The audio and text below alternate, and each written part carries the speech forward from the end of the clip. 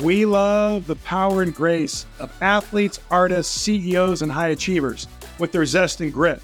But have you ever wondered how they cut through all the distractions, harness their energy, and get into flow to achieve their goals?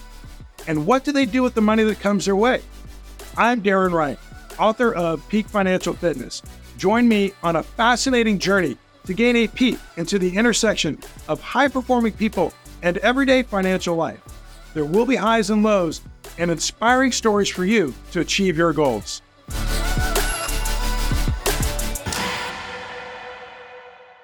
All right, welcome everybody. I've got a special guest on today, John DeJulius. John consults with some of the best customer service companies in the world. He's written 5 best-selling books on customer service, including his most recent book, which he's going to tell us about here in a moment.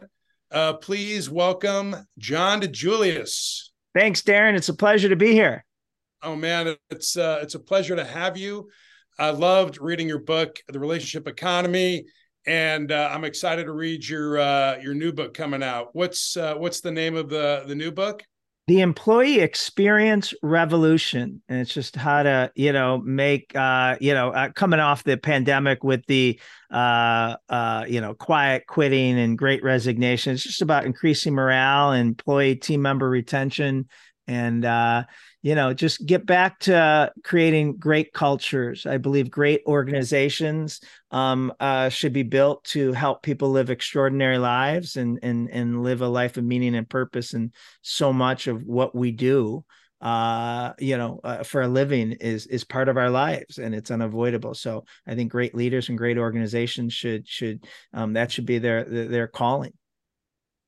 Yeah, well, I agree with you, and I think it's super cool and beneficial for our listeners today to know that you're not just out there speaking, which you do a lot of, and writing books. You've actually done it. You've been in the trenches. You started a company, John Roberts Spa, right, in Cleveland, and you now have become one of the top 20 salons in America.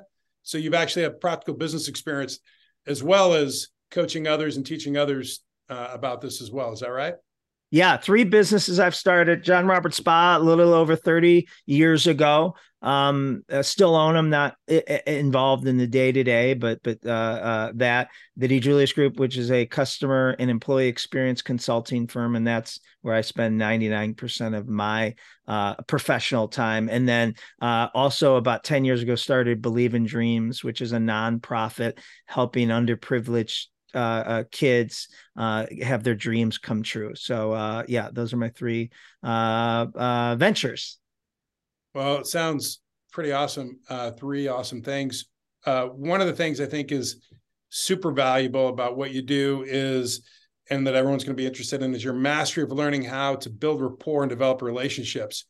In my research and work and just, paying attention day to day and talking with people, in this day where we have so many distractions, we're always been distracted as humans, we're always interested in this and that, but with, social media, our phones, just busyness, Netflix, all the things that high achievers stack on their plate. These distractions is becoming even more important to learn the skill and building rapport and developing relationships. And you're a master at that. Tell us about that. Yeah, well, the quote I like to use on this is today's illiterate are those who have an inability to make a meaningful connection with others. And, a lot of people think I'm just talking about the, dreaded millennials and Zs that we are all afraid of and all that, which I think is funny because those of us who criticize them are the ones that raised them, right? It's a little backwards. And I think they're great generations, maybe the best ever, but they're not willing to trade hours for dollars, right? Their currency is purpose. And so, but if you get back to it, I did a TED Talk called Meet a as strangers, leave as friends. And it's about exactly what you talked about, how to build an instant rapport with others. And, it's hard today. And every generation, our people skills have declined for what you said, because, the digital revolution and now the pandemic has only heightened that. I have three screens here, and if I wasn't smart, and I've been guilty of this, I could be looking at, oh, someone just, made a connection with me on LinkedIn, or someone just made a comment, and multitasking, right? And the greatest gift we can give anyone is the gift of our attention. And that's hard today. It's a lot easier said than done. And to our client, to our kids, to our spouse, to our employees. So it's really about focusing on that, and making sure that there's a great science studied the human brain. And they found that it takes the human brain 0.6 seconds to formulate a response to something said to it. Then they studied hundreds, thousands of conversations, and they found the average gap between people talking was 0.2 seconds. So the $1 million question is, how can I be responding to you in 1/3 the time my brain will allow me, right? And the answer is, in most conversations, I wasn't listening. I was just waiting for you to come up for air, so I can jump in and tell you what I've been dying to tell you and hijack the conversation, right? And so I think Simon Sinek says it best. There's a difference between listening and waiting for your turn to talk, right? Yeah, absolutely. In fact, as you were talking, I was practicing total concentration on you and not thinking about the next question I wanted to ask you, because I've watched your TED Talk and I know how important that is. And I watch a lot of Simon Sinek as well. And so yeah, I think it's a skill. I don't think it comes natural to most people, maybe some. My wife's a great question asker, and she puts the focus on you. But how about you? Did that come natural to you, John, or did you learn that skill? No, I mean, I was so bad at this. It's kind of funny that it's what I teach now. But a couple things. One, 30, 40 years ago, if we were going out as couples, and let's say our wives knew each other, and I'd be like, well, what's Darren into? And who is he? And if you didn't like the limited number of subjects I liked, which was basically business, customer service, and baseball, I'd be like, I don't want to go out with him. Right. Because I'll have nothing to talk to him about. And that was really, who I was. And now, you realize you got to have insatiable curiosity and be an investigative reporter and find out what Darren likes and just ask him questions. And I think it was Tom Peters said, if you ask a question and don't ask 2 to 3 follow-up questions, odds are you weren't listening. So, in business and in life, we should have like a 4-to-1 ratio of questions asked versus answered. And we're all genetically coded to be preoccupied about what's going on in our life. Right now I'm thinking about my youngest son got in trouble, in school a couple of days ago, and my flight was delayed on the way home last night from Calgary. And, I hear my salesperson is looking at getting another job. Right. And those are hard urges not to, just, when if you meet someone, they say, how you doing? Tell them that. Right. So, you gotta make it about them, and you got to resist that urge. And that's where, we brought up, I think earlier offline, is that's where if I focus on your Ford, Ford, I keep it off me and keep it on you. And I know, firsthand, and I teach this to my boys and my clients is if I learn 2 or more things of your Ford, A, I'm not going to be talking about myself, but B, I not only built a relationship, I probably own the relationship, because to you and each and every person listening, our own Ford is what we geek out about. Right. And so Ford, yes. Family. Is he married? Does he have kids? How old are his kids? What activities are his kids into? Grades, occupation. What's he do? What's his title? What's his company's name? R stands for recreation. And to a lot of people, that besides our kids and family, that's our hottest buttons. What we choose to do with, our evenings and weekends, is something that we love. And it might be, triathlete, it might be yoga, it might be donating time to charity. And then the D in Ford is dreams, right? What's on his bucket list? What's on her bucket list? What's, their encore career they're hoping to get to someday. So, that helps a lot. I have a Ford document right next to me that, I'm on a call with clients or anyone. I'm writing down the notes. And a lot of times you don't have to ask these things, right? Clients, people overshare and they'll tell you, something that's going on and how hot it is in Scottsdale today. Boom, just caught some Ford there. And now I can follow up with you, in the next couple of days on, how the Diamondbacks do in the National League Championship Series and, congratulate you and say great job onto the World Series, or say maybe next year. And you in a typical conversation you might have forgotten that you told me you're from Scottsdale, or that came up, or I looked it up on LinkedIn, and be shocked that I knew that. Right. Absolutely. Yeah, you and offline we had talked about Patricia Fripp, and you'd worked with her in the past, and I have too. And one of the things, and I lose track, and I want to give credit where credit's due. Patricia Fripp, or maybe someone else, gave me this tip, Bill Backrack possibly, but it was, someone tells you something like the story. One of the stories I saw in one of your speeches was about your son, who's a national champion in wrestling, and my son's a national championship champion, and then tell me more, right? So expand, so someone may like, well, he wants to learn more about that. And then, go deeper. And who doesn't want to talk about their kids, right? It's right. Like, oh my God. Yeah. So that whole idea with Ford, I love. And then I need to create an acronym, but it's like, tell me more, expand, go deeper, and then more of an impact. So what kind of impact did that make on your life to see your son not only win a national championship, but beat that guy that was super proud of his son, talking smack, and believe, more importantly, that story when he came back to you and said, I did it because you told me I could do it. Yeah. Like, what kind of impact did that make on your life? Right. That from your son. Yeah, and so those are clarifying questions, and there's a myth that I found in my book that a lot of us think being a sponge is being a good listener, and a sponge is letting you do all the talking and me just occasionally saying uh-huh, and they say you don't want to be a sponge, you want to be a trampoline.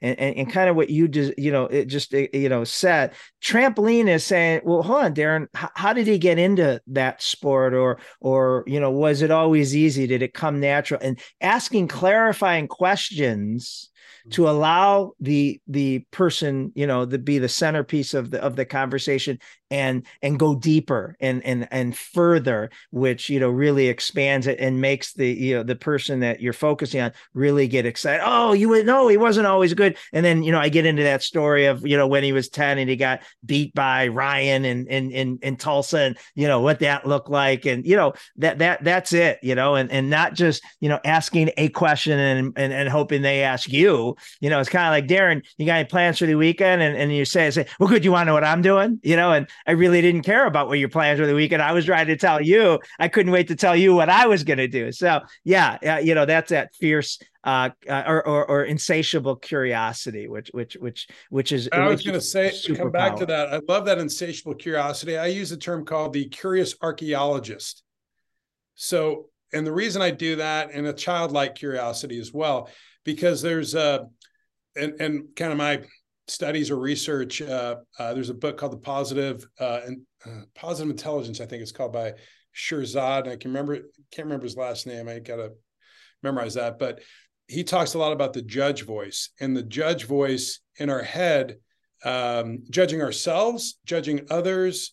And so that curious archaeologist mindset, you're asking those questions, clarifying, expanding, impact deeper, go deep, but you're not judging along the way, right, yourself or the other person, and you're just collecting information. So One of my favorite clips that I use. Are you a Ted Lasso fan? Oh my God. Yes. Be a goldfish. Right. So do you, the one that I use about curiosity is when he's playing darts and sandbagging and he talks about, hey, Rupert, I saw a sign that said, don't be judgmental, be curious. And it's just such a powerful quote of like, so many often we're like, what is wrong with that guy? Why is he, versus asking questions, and it totally makes sense why he is doing or whatever that may seem out of left field to us. Yeah, and so much of this, like I one of the reasons I'm so grateful for you coming on and talking is because of your work in relationships and how important that is to all of us. I mean, whether we're in business or not, your stay-at-home, spouse, whatever. I mean, who doesn't want better relationships? And I think you said research shows that the most, one of the things people most want are deeper relationships. And I don't know if you mentioned that on a TED Talk or in one of your books, but I wanted to tell you that in like field work, the work that I do with my clients is I help them go through a Maslow's hierarchy of needs, with whatever goal they have, a personal goal, success goal, financial goal, like what's important about money to them, what's important about success to them, what's important about, family to them. And as you go through that, oftentimes it's better relationships. And I can just picture just dozens of people. I want better and deeper relationships. So I'll pause there. Tell me a little bit about more of your work and research, what you found about people wanting those deeper and better relationships.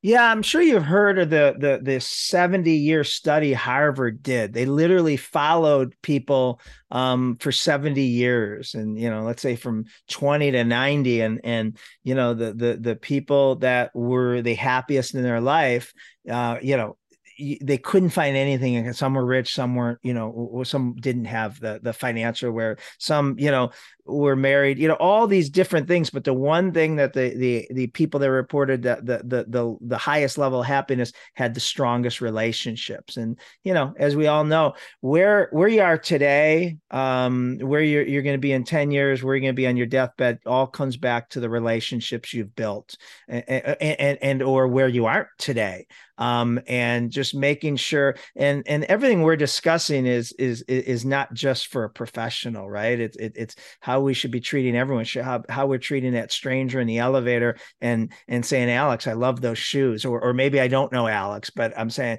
complimenting her shoes. He has nice shoes. Yeah, I'm sure she does. But it's when it's authentic, but making, someone's day just by, reinforcing the decision he or she made by choosing that scarf or that jacket or the pair of shoes. Because what we all forget pre-pandemic, hopefully it's happening, is most people struggle with even what they're going to wear today. I pick out my outfit the night before, right? And then in the morning, I get like, outfit remorse. Like, oh my God, I don't know if this goes with this. And then I go and bug my significant, honey, is this, and she rolls her eyes and she said, yes. And you go out and you forget. But if someone reaffirms, hey, dude, I love that shirt or I love that jacket, you're like, hell yeah, and makes you feel really good. So it's about, I have something that pops up on my phone at 6 a.m. because I think the first thing that goes through our mind is so important to setting the day right. And my quote that pops up every morning at 6 a.m. is, act as if today is the day you'll be remembered for how you treat others. Oh, brother, I got to tell you, thank you. I'm sorry to catch up, but no. You know what my morning it says? Huh? Act today as the day I will be remembered for how I treat others. And I must have got that from you somewhere along the road. Yeah. I got one at 10 p.m. that says, how many people had a better day today as a result of coming in contact with me? And so I try not to just swipe that and check it, as often as I can. I try to do a little mental audit. And I'll be honest, I don't always like my answer, right? And sometimes it's my kids. Sometimes it's, people closest to you where you snapped at them because, how that is. So I just try to hold myself accountable and say, I got to do better tomorrow. Well, thank you again, because like I said, it's on every day. And just before, I have memento mori, which is kind of like, carpe diem, Yeah. for my daughter. But she gave me that little tip, but I appreciate that. Yeah, it means a lot. And for those of you, we mentioned Alex, she's kind of our Robin Quiver. She's in the background. Alex, you're probably muted, but you can say hi if you want. Okay, she doesn't want to say hi.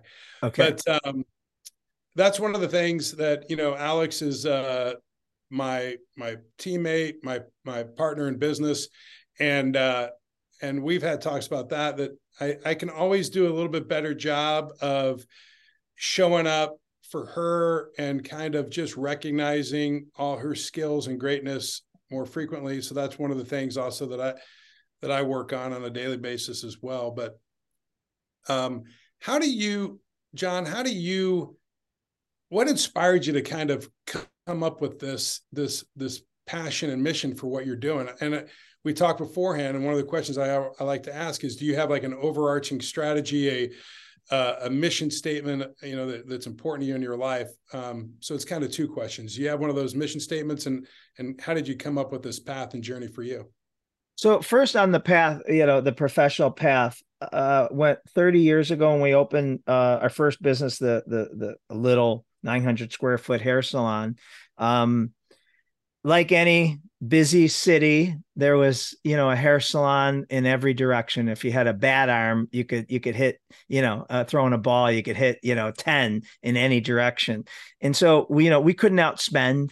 We had no money, no customers, no employees, right? And so we couldn't outspend, out advertise, out build, whatever you want to call it, out pay.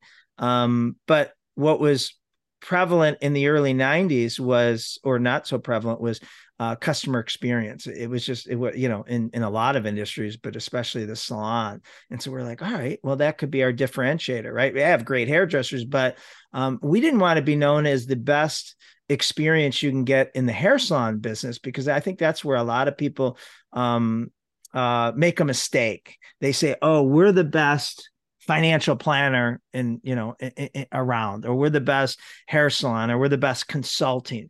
Well, that may or may not be true, but listen, if you're coming into my salon today to get a haircut, or Alex's, or whoever is, you then don't leave and go across the street to our nearest competitor and compare. You're good for a few weeks, maybe a month, for your hair or salon spa needs. So where are you going before or after you come into my salon? You're running your errands, you're stopping at a dry cleaner, you have a doctor's appointment, you're meeting a buddy for lunch. And that's what you're comparing. And you're saying, you're like Dorothy on the Wizard of Oz, clicking your heels saying, God, I wish I was back at John Roberts because no one treats me as well and as nice. Or you could be saying the opposite, right? So we didn't want to be the best salon experience, because that's very limited in a person's day or week. We wanted to be the best experience you had in your day. And, always, why did I feel so happy Tuesday, but I don't feel, Tuesday I went to the salon and they made me feel like a VIP and got all these compliments. So that's kind of how it started. It was just a competitive advantage. And then you fast forward, 15, 20, 30 years later, now when we do have deeper pockets and we could, compete in other areas, we still only compete on experience, because that's the biggest return on investment. And so a longer story shorter, in the 90s, when we were making a name, for us, we were growing so fast, and we had a reputation for the customer experience. That's where other businesses started asking me to speak. And, I never knew it, snowball, but I started speaking. And then my first book came out in 2002, and it just totally took me out of the salon industry to speaking and consulting. And then that rest is history. So I know that was a long answer. I don't know if you have anything, or you just want to go into that personal vision statement that you asked. Yeah, I want to come back to the personal vision statement, but in a moment. So what did that, obviously with the focus on the experience, which I love, right? Not just the experience with a salon, just the overall best experience. Alex and I talk about it, that Four Seasons level experience. And the example that I talked to her about is, There's a Four Seasons down in Cabo called Costa Palmas. There's now two down there, but the first one was on the East Cape. It's down where Jacques Cousteau used to do a lot of his filming in the Baja there. It's flat water. It's super cool. Great experience. But they've got a cool wakeboard boat, and so you can go out there because it's like lake water. It's flat. There's no waves. And when you get on the boat, they hand you, a Fiji water, cold Fiji water. So they pull it out of a cooler, ice chest. They dry it with a towel, and then they slightly undo the cap and tighten it back up, and then hand it to you. So it's like next level to hand the Fiji bottle to someone cold, wipe it down next level, and then to actually help them by unscrewing it a little bit before they hand them to, like, that's just like a cool experience. Right. Versus the other boat could say, you have any water? Yeah, over there in that third cooler, go help yourself. Right. Bingo. Yeah. So, and that's actually what, we call making price irrelevant. And that's, totally what the DeJulius Group does. And that's why companies hire us. And so people hear that, they're like, wait, hold on. You can't make price irrelevant. And so making price irrelevant by my terms doesn't mean you can double your prices and raise them 50%, not lose existing or potential clients, customers, whatever they may be. What making price irrelevant does mean is, based on the experience your brand consistently delivers, your customers, clients should have no idea what your competition charges. Right. And there's a lot to unpack there. Your brand means it can't be just dependent that I get a Darren, right? Because I may get Alex tomorrow, or I may get someone else. And so we can't have employee roulette. And listen, we're all price sensitive. I've driven 3 extra miles to save 50 cents on something, not realizing I just lost in that exchange. Right. But I have a few businesses that I do business with personally, and a few businesses I do business professionally that I am so loyal to because of the way they treat me, the personalization, the peace of mind, the brilliant comeback they've made if they ever drop the ball, that, I recommend them. Oh, Darren, you're looking for a handyman, you got to use Brian Hooper. And then sometimes someone will say, well, how much does he charge, per hour? Because my handyman, my carpenter charges $125 an hour, or whatever. And that's where I'm embarrassed to say, I have no idea. I don't care, because he saves me money. And we all know a lot of times the cheaper you go, the more it costs you, right? In time, hassle, calling up, being on hold, trying to get them to, come out and fix it, whatever that may mean. That's where I want to live. I want to make price irrelevant, where people trust and are so happy with whatever I'm giving, that they have no idea how I rank because they're not out price shopping me. Yeah, it's a great example. And I feel like it's really more important today than ever, and becoming even more so with fee compression. There was an article this morning in the Wall Street Journal about residential real estate commissions, and a focus on that. And there's a big antitrust lawsuit, and who knows where that goes. But I've got friends that are in the residential real estate space. One of my good friends, Robert Jaffe, here in Arcadia, is like a little community within the Scottsdale, Phoenix area. Really cute homes and so forth. And he kind of has just done a great job of owning that. And he does it with just amazing customer service knowledge, but his way of being is really special. But at the end of the day, everything we do is a commodity, right? I mean, we can find anyone that has the same service and products that someone else does, and cheaper. So you better be bringing something, of kindness and caring and expertise and something that's more relationship, knowing that, if you're in a real estate industry, knowing that your kids are into soccer, and this is, here's a list of some, great, a travel team soccer, that because I know you're moving here from a different state, and I know, your kids, are elite soccer players at 12 and under. So here, and you'd be shocked. Well, how'd you find that soccer team? My real estate, my banker, my financial planner. That's not their job. Exactly. but they cared enough. And how long did that take them? 30 seconds to Google it, or to ask their neighbor whose kids that play soccer, hey, what's the best soccer team for a 12 and under? Oh, you got to make sure they're on this. Boom. That those are little low-hanging fruit that doesn't take any longer. But you're probably other people you're doing business with aren't doing that for you. They're more transactional. Well, and it's a great point. And with the rise of AI coming on, it's even, again, separate from the conversation we just had about, fee compression and those commodities and that kind of thing. It's AI, right? If you are a technician, you can be replaced. Even writers now, in Hollywood and financial advisors, anybody that's a technician. Darren, you can go into chatbot and say, give me a customer experience article in John DeJulius's voice, and boom. Right? I mean, it's crazy. Yeah. I mean, you could do it on anybody that writes blogs or anything. And, I mean, it's a piece of cake. Who needs the writer anymore? And you're exactly right. So it's even more important to learn these skills that you're out there telling the world about, which is amazing. And I don't think it was Patricia that said this. I think it was an acting coach along the way back when I was at Arizona State, but someone told me, make their face your home.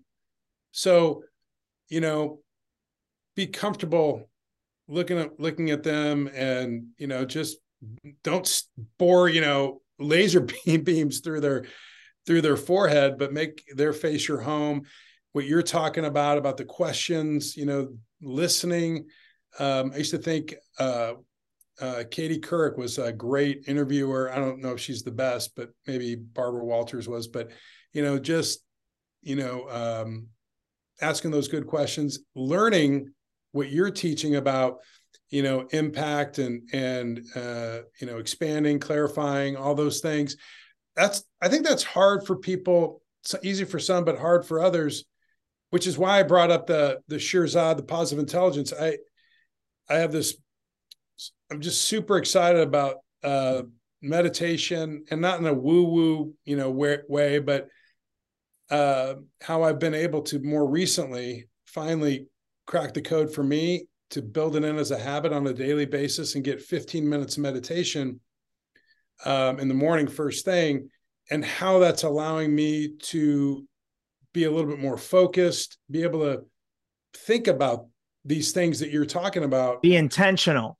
Yeah, because we're just in the environment is so jacked up right now, and it just is, right? So you can be all pitiful about it, but the dopamine hits we're getting, like you talked about earlier, well, you're getting notifications on your LinkedIn or whatever the case may be.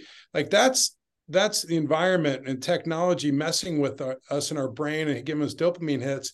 And so what are we doing to counteract that and fight that, so that we can have the presence of mind that when opportunities come up, we don't miss them? You can have the universe working with you, but if you don't have the awareness to catch it when it comes from you, it's gone and it may never come back again. And then everything you're talking about, looking them in the eye and listening and asking those questions. So it's a lot. I mean, do you think about that as well? Do you practice mindfulness or meditation to do this, or does it just I've tried, and I haven't been successful, but I had someone who said, John, you all of us probably meditate more than you think. I'm like, I don't, I don't.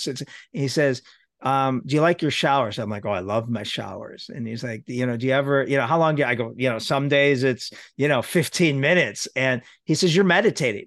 And I'm like, oh my God, and he's right. I mean, what else you doing? I don't have my phone in there. I'm not, I don't have company in there. I'm in there and I'm just thinking. And he says, do you ever work out without listening to a podcast or music? And I said, on occasion. He goes, that's meditating. If you go for a run today, and you're just, in you're present, you're thinking about it. And so it made me feel a little better, because I felt like a failure at it, but he's right. And so I do try to build in those more peaceful times. It's funny when I do go for a run without listening to a podcast or music. It's so funny. When I get back home, I run and I'm looking for anything because I have 16 ideas that came to me while I was doing it, because I gave my mind the opportunity to, be creative. And you'd think you'd have more ideas when you come back listening from a podcast. And while I do, there's something about that mindfulness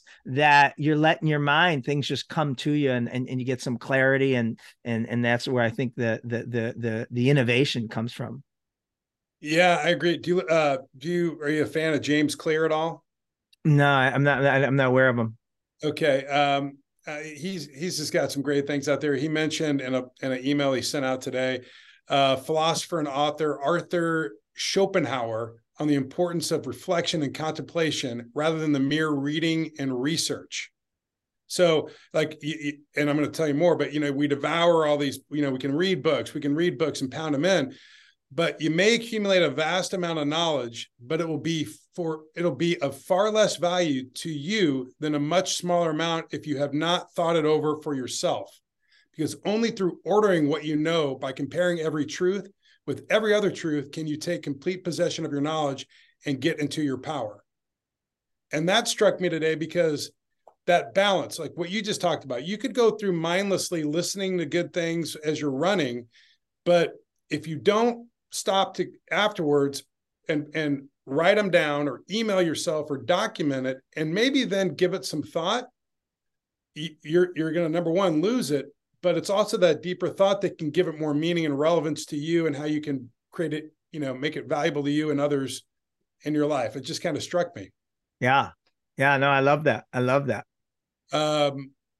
So I want to get back to your mission and overarching strategy. And so tell us about that, because it's got to be something that drives you through a highly successful business career with the spas, and now obviously with the 5 best-selling books and one on the way, and all of your speaking and counseling that you do with corporations and groups. Yeah. So my personal vision statement, and it's everywhere. It's even on my little binder here. It says living an extraordinary life, so countless others do. And, I really take that seriously. And so why, I ask people, why do you want to live an extraordinary life? And, to me, it's not so I have, more money, more houses, more toys, all that, that may be a byproduct.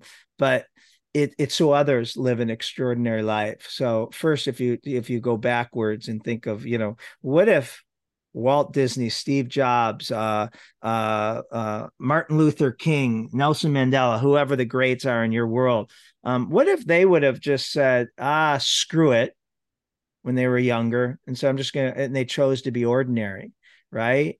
And they didn't do and go after what they have, how different our lives would be, right? And so, to me, living an extraordinary life comes with, it's not just a sentence I read and say, oh yeah, I got to live an extraordinary life. I have an accountability of what I need to do, and I audit it. And a lot of times I'm not living an extraordinary life, or I'm not an 8 or a 9. I may be a 6 or a 7. And so I'll go to my list of what I need to do. And I'll say, oh, that's why. Right. Who I'm spending time with, maybe it's not positive people. Maybe it's not people that, maybe it's, I'm hanging out with my buddies who drink too much, or, run around too much, or, don't exercise, or don't want to be better human beings, so there's a lot of things that I put in that, and living an extraordinary life isn't an opportunity. I believe, I believe it's a responsibility, right? Because of the impact. We all have seeds of potential.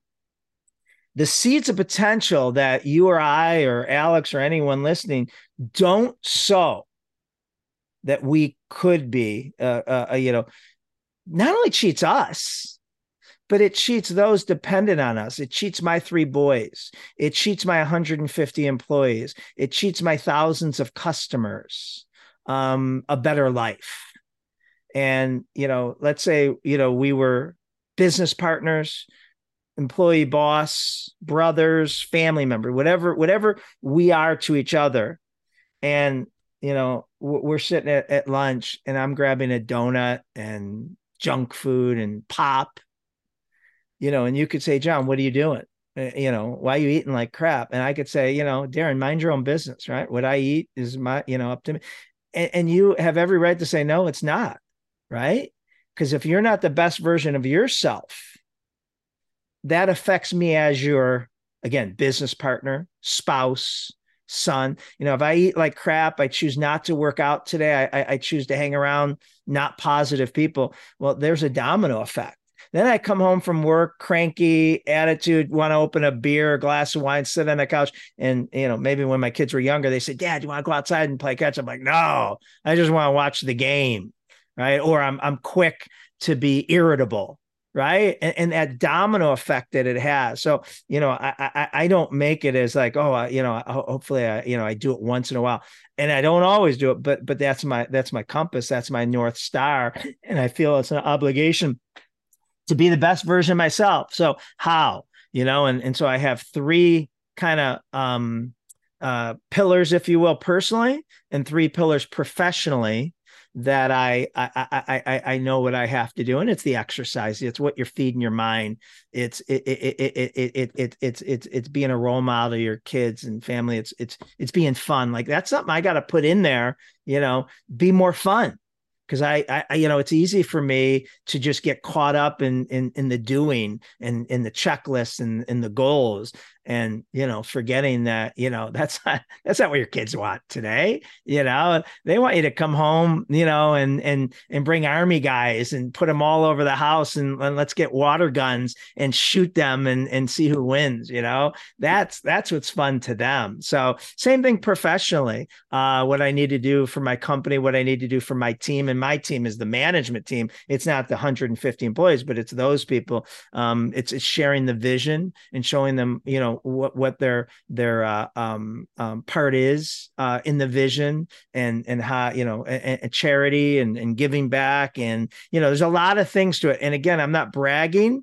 There's a lot of days I wake up and realize I'm not living an extraordinary life, but I do have this accountability piece that I could go back to and see what needs to get more water, what needs to get more daylight that I'm neglecting. And it kind of helps me get back there sooner than just, wondering after a year, why is my life off the track. So say out loud again your mission statement, if you don't mind. Living an extraordinary life so countless others do. And what is important about that to you? Just, that's why I believe I was put on, the earth. That's why I believe everyone was put on the earth. But so anyone that I come in contact, I just heard a great quote, so a new definition of being a billionaire is those who positively impact 1 billion people's lives. I love that. Right. Yeah. And listen, most of us don't come in contact probably in our lifetime with 1 billion people directly, but we do indirectly. Mm-hmm. So, if I give you a bounce in your step, I make you feel better about what you're doing. I encourage you. You're going to go off to your next interaction, your next Zoom call, your next meeting, home to your family, hopefully, being kinder and better. So that's how we can all become billionaires in this world, is positively impacting 1 billion people's lives. So I feel it's an obligation, a responsibility, not an opportunity. And have you ever heard the saying, death is your teacher? No.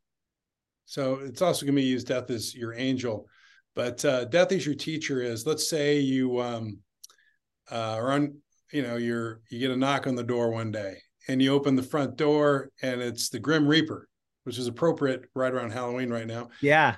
And he's like, hey, John, it's time to go. Yeah. And you get dropped to your knees and you beg for another 24 hours. Give me another day. And Grim Reaper reluctantly says, okay. So he comes back a day later, you're dreading it, knocks on the door. And he goes, all right, it's time. And you're like, you dropped your knees and you begged for another day. And he goes, I gave you 59 years. Why didn't you take advantage of it? 100%. Yeah. I mean, and that's kind of what my quote is for act as if today's the day. You'll be remembered for how you treat others. So a lot of times how I tee up that quote when I have audiences, I say, hey, Darren, let's say yesterday, let's say it was a typical work day for you, right? You got ready, you drove to the meeting or the office or, whatever that looks like, and then you drove home. I said, you don't know this, but we recorded it. I had a dash cam from the moment, you kind of, came out of the shower bedroom fully dressed, right? And I got on video how you kind of departed your family. And then when you stopped to get gas and the kind of little, the traffic you were in and how you kind of acted when someone wouldn't let you in or whatever. And then when you got to work and, I got you saying, Alex saying good morning to you and I got your response, boom, boom, boom. And I say, do you mind if we show it to everyone right now? And you think about yesterday and you're like, no. John, can we do it tomorrow? Can you warn me? And so I'm ready for it, right? And listen, I believe everyone would, I'd be a little nervous if you said that to me, right? And so, but we don't know what that day is or when that day is. And, no one's going to come to you like the Grim Reaper and say, hey, Darren, just want to let you know, a week from Thursday is the day we're going to be documenting how you treat people. We don't get that warning. And so that's kind of the whole genesis behind act as if today's the day for how you treat others. Because, this is it, you never know. Do you ever, I was going to say, I lost my train of thought on that, but we lost Alex too. Are we in trouble? Let's see. I think we're still good. Yeah. Okay. I don't know why we lost her, but she must have had better things to do. Yeah. She got bored with us. She wasn't feeling 100%. So that might be it as well. Yeah. But, I guess, so what I was thinking is, I'm going to come back to the meditation and mindfulness. It helps me to stay focused, and I'm green and growing as well, as in all of this, but I like to think of it as a Yoda mindset, your sage voice or sage warrior, to try and stay disciplined and use your will to stay focused to do these things, because I catch myself all the time. If someone doesn't point it out, maybe fortunately enough, I may catch it myself, that maybe I was in a shitty mood or there was something going on that I didn't react the way that I really should. So what do you do? What do you do to be thinking about that? I know you have these pop-ups and things like that in your calendar that you look at and you think about, but what do you do to practice all these things so that you're bringing? It's hard, it's hard. So I am lucky because I teach it, right? And a couple of reasons. So now I know there's more pressure on me, to see, is he full of crap or is he just talking? But also the teacher always learns the most. So when you're just constantly talking about this, something hard for me is not mirroring someone else, meaning, let's say whatever, I'm at a store, I'm wherever, and you give me an attitude, right? My knee-jerk reaction is to give it to you right back.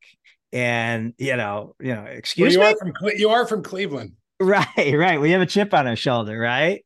But I try to think of, I try to, is like, there's a reason he's having a bad day. And it has nothing to do with me. If I probably knew what was going on in his life, and it's a culmination of, something that happened today, this week, this month, his wife might be sick. He just might have found out, horrible news, whatever. Or the last customer he dealt with, made him feel, like crap. And I don't need to take it personal. I don't need to, match it. I'm doing, I try to, I absolutely try to. Sometimes I don't, and I'll, give it right back. And then, I'll feel horrible on the way home or when I think about that, but yeah, I just try to be empathetic. One of our teachings is, that we do with our clients is a day in the life of the customer, which, it is exactly that. You have no idea what people are dealing with. And, if you kind of expected the worst, and we all treated each other like, they got a lot of stuff on their plate, and some could be really, catastrophic. Could have found something out about his kid, his wife, himself. If we treated everyone like that, how much better we would be. Because everyone's dealing with something, chaos. So I try. I'm not always successful, but I am lucky because what I do obviously brings it to my attention, every day, all day. So I'm a little more, but shame on me when I'm not because of that. Well, and you've got the tools that you're using with, the pad that you have that has Ford on it. Then you've got your phone or the notifications coming up. Djokovic, one of the greatest tennis players in the world, he talks about this in an interview, how he's an athlete, obviously, but his regimen of what he eats, his nutrition, which you'd expect for an athlete, his workout, stretching, and all that. But he also talks about his spiritual coaches, his daily meditation, his mindfulness training, all these things to keep him in the game. And I think it's just so it doesn't get enough credit to be able to be on point and be your best and deliver to make the impact that you're talking about. Because it's one thing to self-ruminate about what we're doing and not doing right about ourselves, but you've turned it and say, what kind of impact can you make on others? I know how important with what you've told me about your boys, your 3 boys, and raising them the right way. And that impact, that's another way, obviously, that you can get results by thinking of that impact and just thinking about your boys. I know you already went through Ford, which is family, occupation, recreation or hobbies, and dreams, and getting that information. But you've talked in the TED Talks about your boys, and there's a couple games that you taught them at a young age. How old are they now? 21, 26, and 31. Okay. And talk about some of the games you played and teaching them about Ford and yeah. that information from people.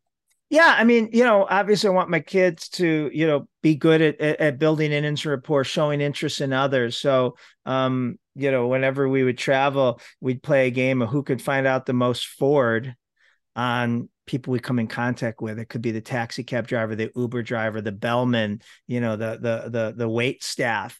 And it's just funny because we're all, just bombarding the Uber driver, asking him questions. And but it's really cool. We're all, and they are at a young age building a skill of showing interest in learning and seeing how educational curiosity could be. And everyone has a story. And sometimes we could stereotype, oh, it's an Uber driver or it's a waitress or, whatever we could be guilty of. And then you hear their story and, how, where they've come from and, they brought their family and what they had to do to get over it. And not only the lesson in curiosity and learning from others, but also when you see that person you're drilling, for questions light up, because someone actually shows an interest in them. And, that's probably the most rewarding thing is just seeing someone, get excited, that someone cares enough to ask them their backstory and what brought them here to where they are today. It might be to this country, it might be to this job, it might be, but it's so often it's fascinating, and it's exhilarating to them to tell their story. Right? We love to tell our story. Everyone loves to tell their story. Everyone has a story if we just take a moment to find out about it. Yeah, that well said. And what about the other game you talked about? Tell us, Beat the Greek game. What's the Beat the Greek game? So that's something that we teach, train our clients, staff. So if you're in a brick and mortar, you work at a restaurant, a hotel, a salon and spa, doctor's office, right? Where people physically come in, beat the greet. Used to say beat the customer, but United took it literally. So we had to change it to beat the greet, right? Hey, and beat the greet means that no one says hi to you first. No one says thank you first, and no one says goodbye to you. And then, in parentheses next to beat the greet, it says 15-5.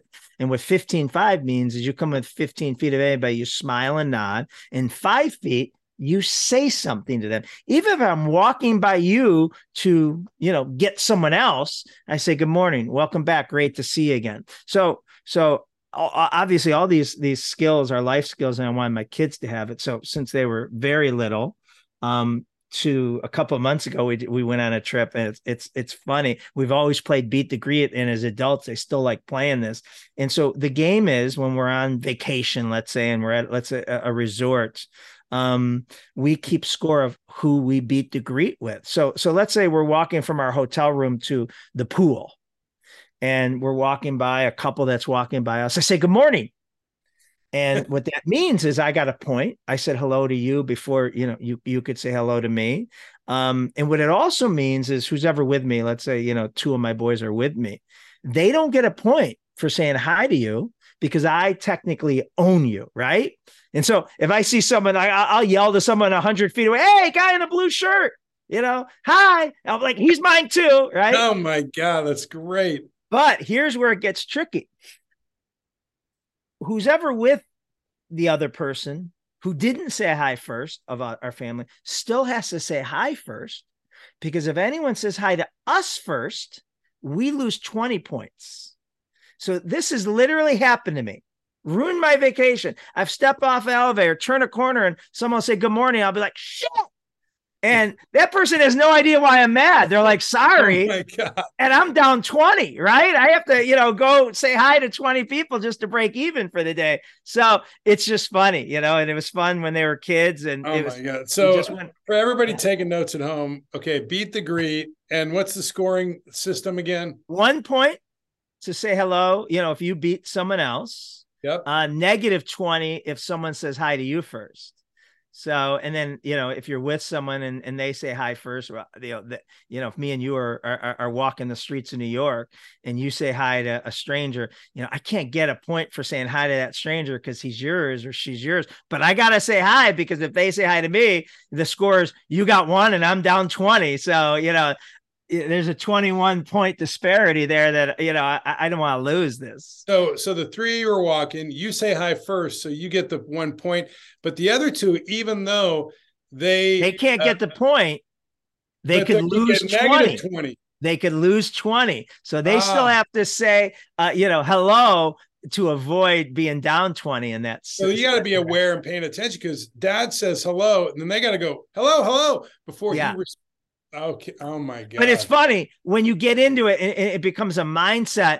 We're saying hello 15, 20 feet out, and like, so, hello. Who'd you say hi to? Oh, hi. And it's just a fun game, but it's just, it's just getting you in a habit of smiling and making people's day and complimenting them and saying something. And, again, you never know the moment something as simple as that can have on someone and what they may be going through.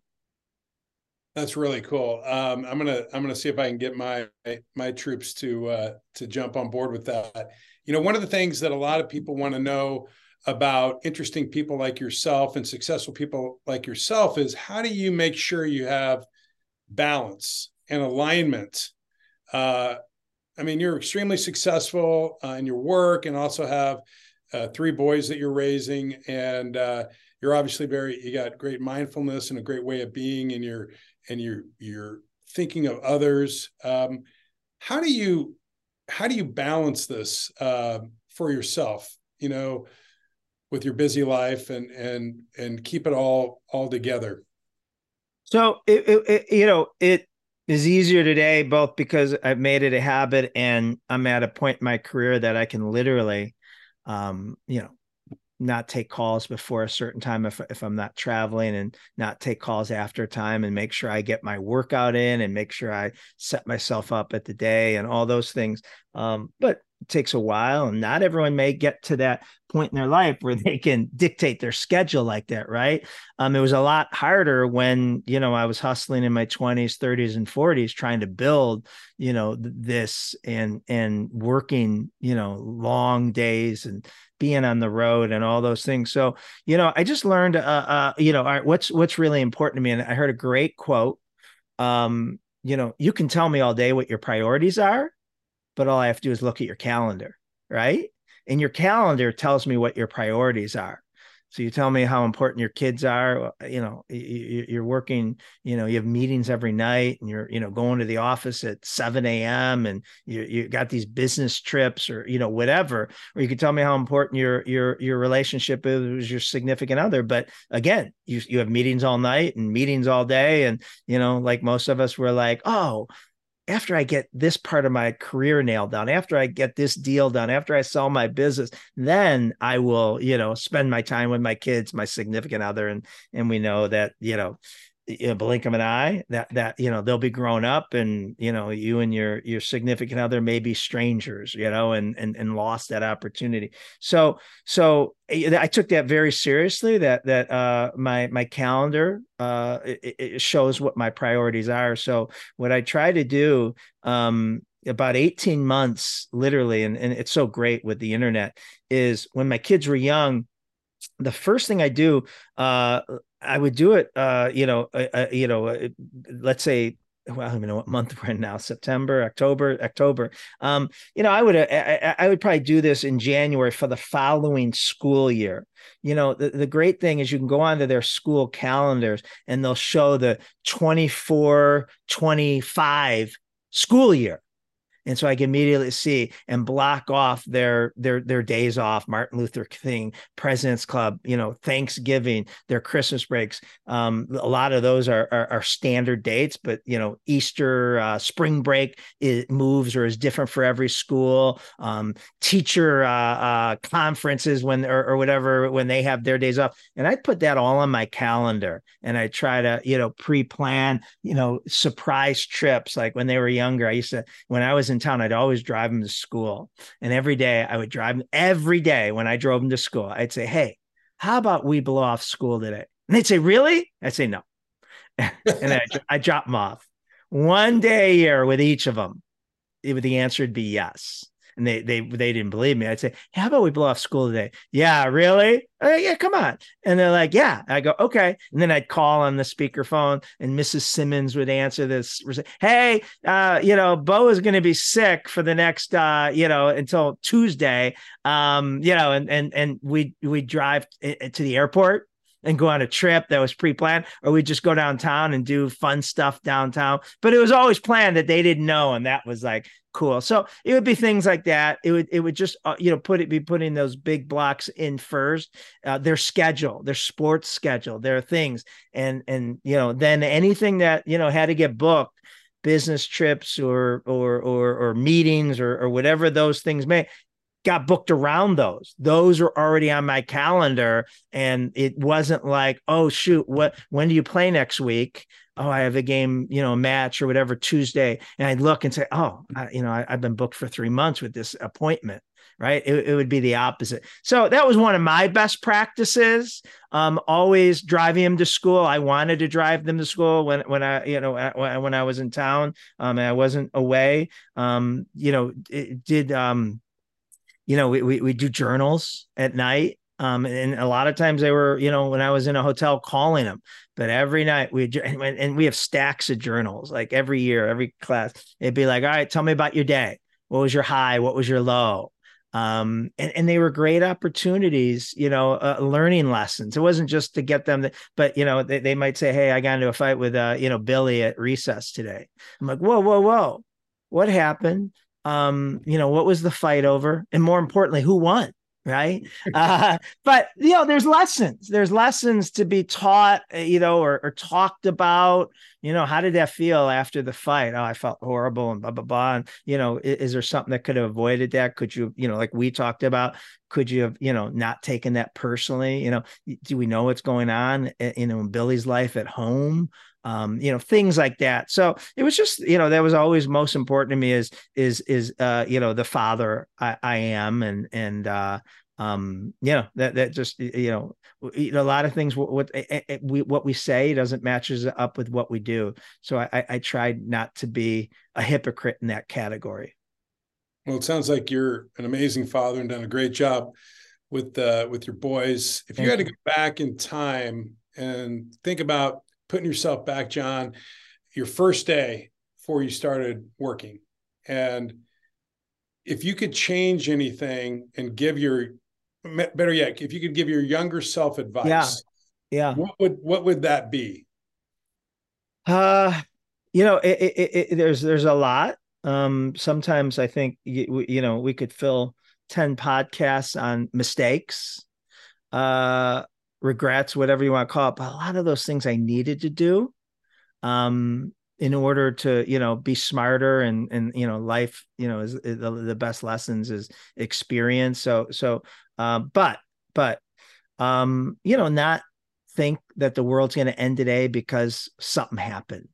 And even with my kids, it's not the end of the world. Give them a hug instead of, overreacting in that moment, thinking that because the teacher called or the principals would call, or, whatever they did at home, thinking, oh my God, they're on a path of, being a bad kid, growing up, being a bad adult, right? It's just, it's overreacting in those moments.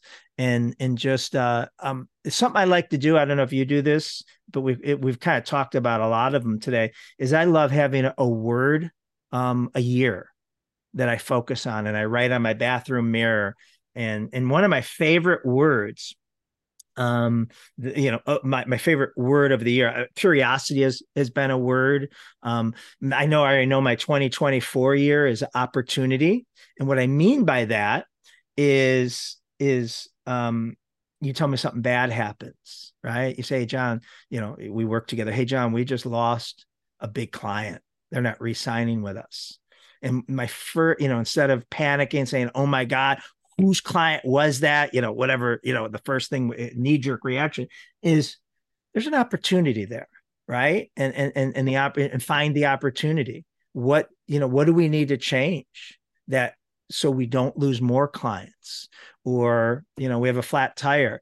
Okay, where's the opportunity there? Yeah, it sucks. We're going to be late and we got to spend $300 on a new tire. But where's the opportunity there? Maybe be proactive and say, all right, are we paying attention to our tires? Are we taking them in? There was a way to avoid that. So back to my original thing, one of my favorite words, probably 2018, was encourage, right? And yeah, encourage is a great word. There's a lot of great words, but it's kind of the way I stumbled on it. And I wrote about in the relationship economy. I forget how I stumbled on, not how I stumbled on encourage. I've always known the word, but for it to have an epiphany. So I was reading something, an article or something. It said the Greek translation for encourage is to make strong, right? To make others strong. And I don't know why, but something clicked. And I'm looking at the word encourage, and I start like staring at it, and it starts like on its own moving, right? Encourage, courage in, to put courage in others, to make strong. And all of a sudden that just became my word for the following year. That's my job as a leader, as a parent, as a human being, is to make others strong, to put so much confidence in them that they are fearless, that they have achieved more as a result of working for me, working with me being their father, than they ever thought they could have, because of that, that encouragement that I gave them so much courage that they could go out and do that. So again, I'm not bragging. These are things I try to do intentionally. So that's like, so it goes back to your original question 30 years ago, last week.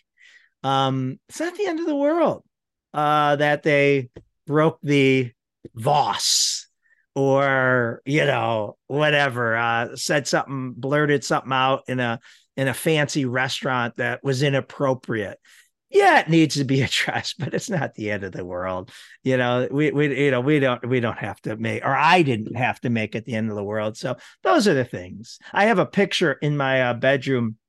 Someone sent me this great picture of and it was like it was at a wrestling match. I'm watching, coaching my oldest son at the time, and he was in high school, and my youngest son, who was 6 or 7, and it was right after we lost his mother, and there's a picture of him coming at me, 4 pictures, him 10 feet away, crying, screaming, whatever, and then 2 feet away, and then all of a sudden we're hugging. It's a really cute series of pictures, but I keep that up there now, even as a 21-year-old, to remember that's my job, and luckily that's the picture they caught, because it could have been very easily a different picture of me saying, "Quit crying," whatever he was crying about, in the grand scheme of things, I'm sure he was overreacting, and I could have told him, quit, being a little baby, and, I'm in the middle of something, and luckily that moment they caught the good John, the good father.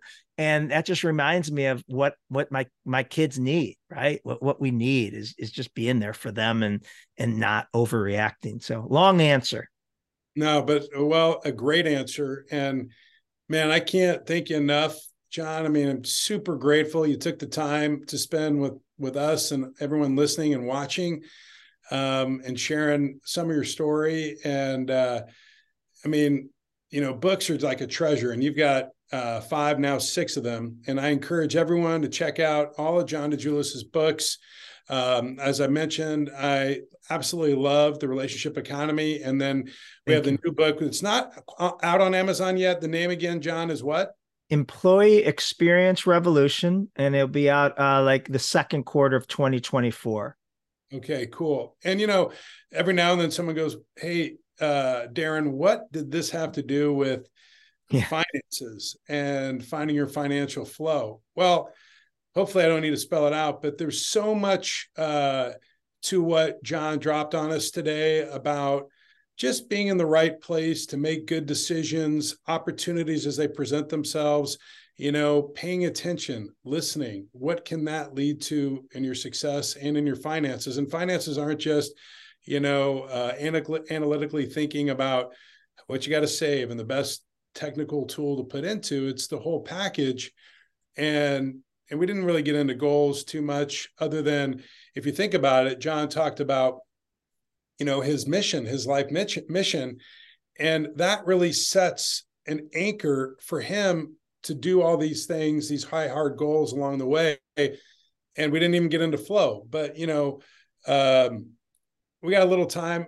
If you don't mind, John, talk a little bit about, you gave me a screenshot, and I don't even know how to put this up, so I can't put it up, but at age 6, your father left your mother and 6 kids. You had to go on welfare. You're labeled in grade school with attention deficit disorder and a learning disabled. You're requesting, you showed me a report card earlier that the teacher wrote, with parent strong insistence only, you were allowed to move forward to the next grade. Yeah. Right. Not accepted in high school, flunked out of college. I mean, you've had your own struggle. Do you mind, before we part ways, just telling a little bit about your struggle? So, because, sometimes people see someone as successful as you and go, "Man, that guy just had natural ability," or he's just got it, but share with us a little bit about. Yeah, I think I'm the most ordinary, and maybe ordinary is a compliment. I'm the most ordinary person from a talent standpoint. But again, where's the opportunity in that? My dad left, my mom and 6 kids, and I was only 6 and never saw him again. And people are like, oh, but I think it was a blessing, because there's a lot of people that, the wrong parent stays, and then that becomes your role model, or you're in a toxic household and you got to live in that environment and be afraid to come home or wake up, or if they get into a fight. I didn't have to deal with that. I got a gift every day from my mother. People didn't think she was tough enough on me. Teachers would call, principals would call, employers, my first few employers would call. Maybe the police stopped by. I don't remember. And my mom would always stick up for me and say these 4 words to me and about me. She'd say, you're going to make it. I believe in you. And they are the 4 most powerful words you can hear and you could say. And I believe everyone's, has received them, and they may be said differently, but we have to remember that. And I try to remember that. And I try to think about how many people do I give that gift to, instead of going to my employees and say, Darren, why didn't you hit your sales goal this week? Darren, where's the report I asked you for yesterday? Versus saying, hey, Darren, you need help with it? Everything good? Yeah, I can help you with it. I've done that a million times before. Darren, I want to let you know, you're doing good. You're going to make it. I know, you're new. I know you're taking on, Lindsay's work while she's off. And I know it's hard. I appreciate you and I believe in you. And, that's such a powerful gift. That's something I try to do intentional and say it to my kids every day. It's easy to say to your kids after they win a national championship or they come home with straight A's. Hey, I believe in you. Yeah. Get on the bandwagon. It's not hard to. You need to say it when they don't, when they lose to someone they shouldn't have lost to, when, they don't make the team or get the grades or whatever that is that they want, the promotion, and say, hey, you're the last person I'm worried about. I believe in you. You're going to make, that as an opportunity. Not getting that job, not winning that match, you're going to turn that into an opportunity that had you won, 6 months from now, you wouldn't be where you're going to be because of how you're going to turn that into opportunity. So yeah, that's a powerful gift my mom gave me that I try to do as often as I can for other people. Well said. You got me thinking too. So again, thank you for all the great nuggets. I hope everybody appreciated the conversation as much as I did today. And John, tell us where, if people want to get your books, if they want to learn more or hire you for speaking or consulting in their business, where do they go to find more about you? Yeah, all the books are on Amazon. John D. Julius, D.I. Julius, thedjuliusgroup.com. Everything's there. You can find me on TikTok and YouTube Shorts and Instagram and LinkedIn under John D. Julius. Yeah, that's the best place. Right on. Well, I encourage everybody to go get some books and watch. He's on YouTube, TED Talks, super helpful. And I wanted to remind everyone listening that our book, or my book, I should say, really better our because nothing's done by yourself. Peak Financial Fitness, which is right behind me, just dropped yesterday. The digital. I want to see it. Pull it out, Darren. I want to see the cover because I want to go get it. Right here. Let's see it. Peak Financial Fitness. And what was the publishing date? When did it hit the book yesterday? Yesterday, which is what date? Because this may not come out. That's right. Right. So October 18th. So by the time and that's your first book, Darren? Yes, sir. Congratulations to you. That's amazing. Thank you. And you're going to help a lot of people, and I can't wait to get my hands on it. Yeah, thank you. We're gonna drop the soft and hardback in the next few days, so it'll be out when everyone hears this. And then I recorded the Audible version too, so that was kind of an interesting experience. But that's all on Amazon as well. And then you can also follow us on Insta, Twitter, TikTok, LinkedIn, and then it's all of those we have a whole setup for thefinancialflow.com. If you go there, you can find us. But thank you, John. Thank you all for listening, and make it an awesome day. Thank you all for listening. This was the Financial Flow Podcast with me, Darren Wright. Thank you for listening, and I hope that today you were inspired and informed to move even more into your peak financial flow for success.